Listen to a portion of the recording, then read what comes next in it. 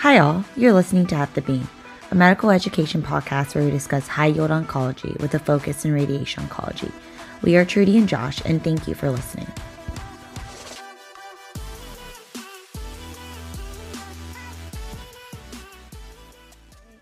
Hi, everyone. So my name is Trudy Wu. I'm a radiation oncology resident at UCLA, and then today I'm here accompanied by Josh No, who is a radiation oncology resident at Stanford. Together, we've created a medical education podcast called At the Beam. Yeah, thank you, Trudy. My name is Josh, like Trudy mentioned. I'm a resident over at Stanford University. And our goal here at the Beam is to develop this educational tool in oncology. We wanted to center it around a mock oral exam where we go over how to go about working up different oncologic indications. So I think for this first episode here, we're hoping that we can talk about low-risk prostate cancer. How does that sound? Sounds great. Let's do it. All right. So we'll start off. So Trudy, you're in the clinic and you see a 60-year-old man who's an elevated asymptomatic screening PSA of 7. Can you please tell me what the current PSA screening guidelines are and how you like to work up this patient? Sure. So for men 55 to 69, the American Urology Association is currently suggesting a PSA every 1 to 2 years if the life expectancy of the patient is greater than 10 years. For workup, I do a complete history and physical, paying specific attention to urinary bowel and sexual review of systems, and also perform a digital rectal exam. There are several scoring systems, such as the IPSS for LUTS and SHIM for erectile function, which should be assessed as well. And I would also probably get a repeat PSA, MRI prostate, and then get biopsies. On the MRI prostate, I would look for radiographic features such as extraprostatic extension or seminal vesicle invasion that may upstage the patient, and then use this MRI to aid with target and OAR delineation. Yeah, that's great. There can sometimes be some benign causes of increased PSA. Do you mind just reviewing some of those potential causes? Certainly. So some causes are prostatitis, urinary retention, BPH, recent ejaculation, recent trauma to the prostate, such as a DRE, biopsies, or a TURP. On the converse, 5-alpha reductase inhibitors, most commonly used as finasteride, can also artificially lower the PSA. So if your patient is on one of these medications to account for these effects, and as a rule of thumb, you should multiply the PSA level by 2 to accommodate for the finasteride use. And then this will normalize the PSA values. Yeah, that's great. So you do your physical exam, you do your digital rectal exam, everything is normal. The pathology is showing on the biopsies that the highest Gleason score is 3+3, and we see this in 3 out of 12 total cores. There's no perineural invasion. Can you please tell me what this patient's risk group is and if he needs any further workup? So with Gleason score 6 disease, also known as grade group 1, and initial PSA is 7, and CT1C, he falls in the NCCN defined low risk category, and he does not need any further workup. Fantastic. So you mentioned T staging. Do you mind please telling me a little bit about clinical T staging for prostate cancer? Sure. So T1A and B are both prostate cancer that is incidentally detected, for example, on a TURP. T1C is cancer that's identified by biopsy, but not palpable, such as this patient. T2 is all palpable disease. 2A is less than half of one lobe. 2B is more than half of one lobe, and then T2C is both lobes. T3A is extraprostatic extension, and 3B is seminal vesicle invasion. T4 is locally advanced disease invading into the bladder, anus, rectum, or pelvic wall.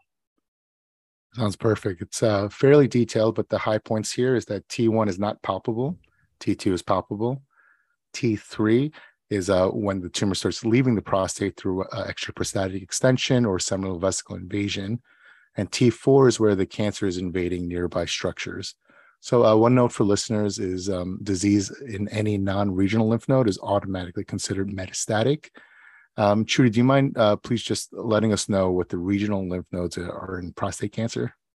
That would include the obturators, internal iliacs, external iliacs, and presacral lymph nodes.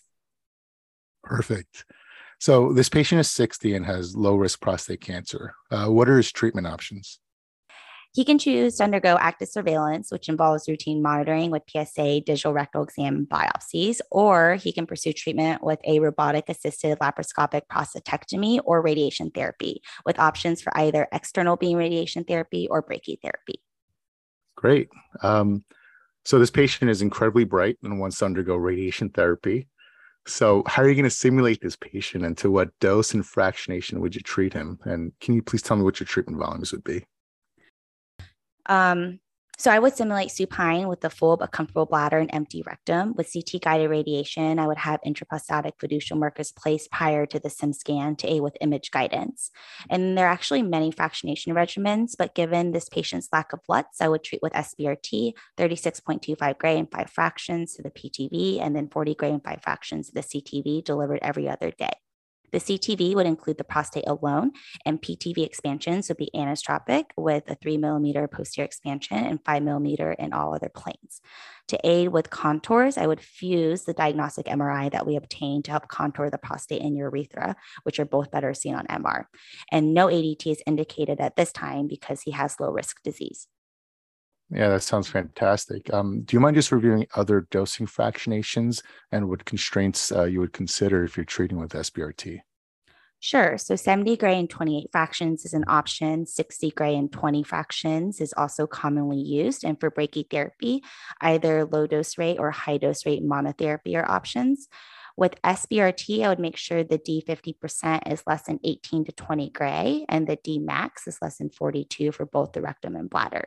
For the rectum, I'd make sure that less than half of it, the rectum is receiving 24 gray, and that the V38 is less than 2 cc's. And then importantly, for the urethra, we would want to make sure that the D max is less than 42 gray. Fantastic. So everything looks good. Your plan is perfect, and your patient undergoes treatment. What acute toxicities are you going to watch out for, and how do you want to follow up this patient? So common acute side effects include urgency, frequency, dysuria, and loose stools. For late side effects, I'd monitor for cystitis, proctitis, and sexual dysfunction. In terms of follow-up, we should obtain a PSA every 6 months at first.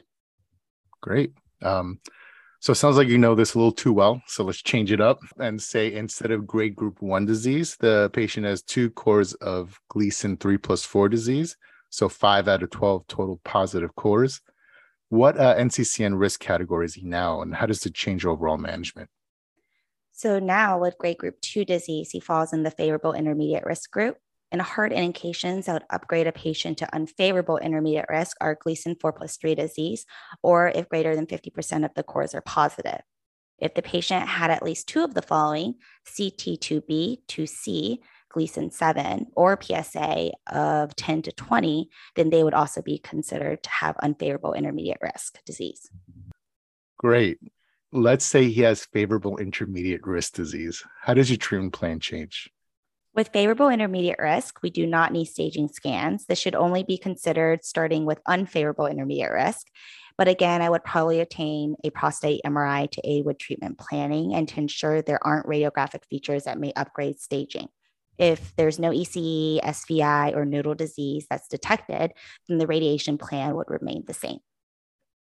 Yeah, that sounds great. Perfect. So that was a great review of low-risk prostate cancer. This is going to conclude our first episode.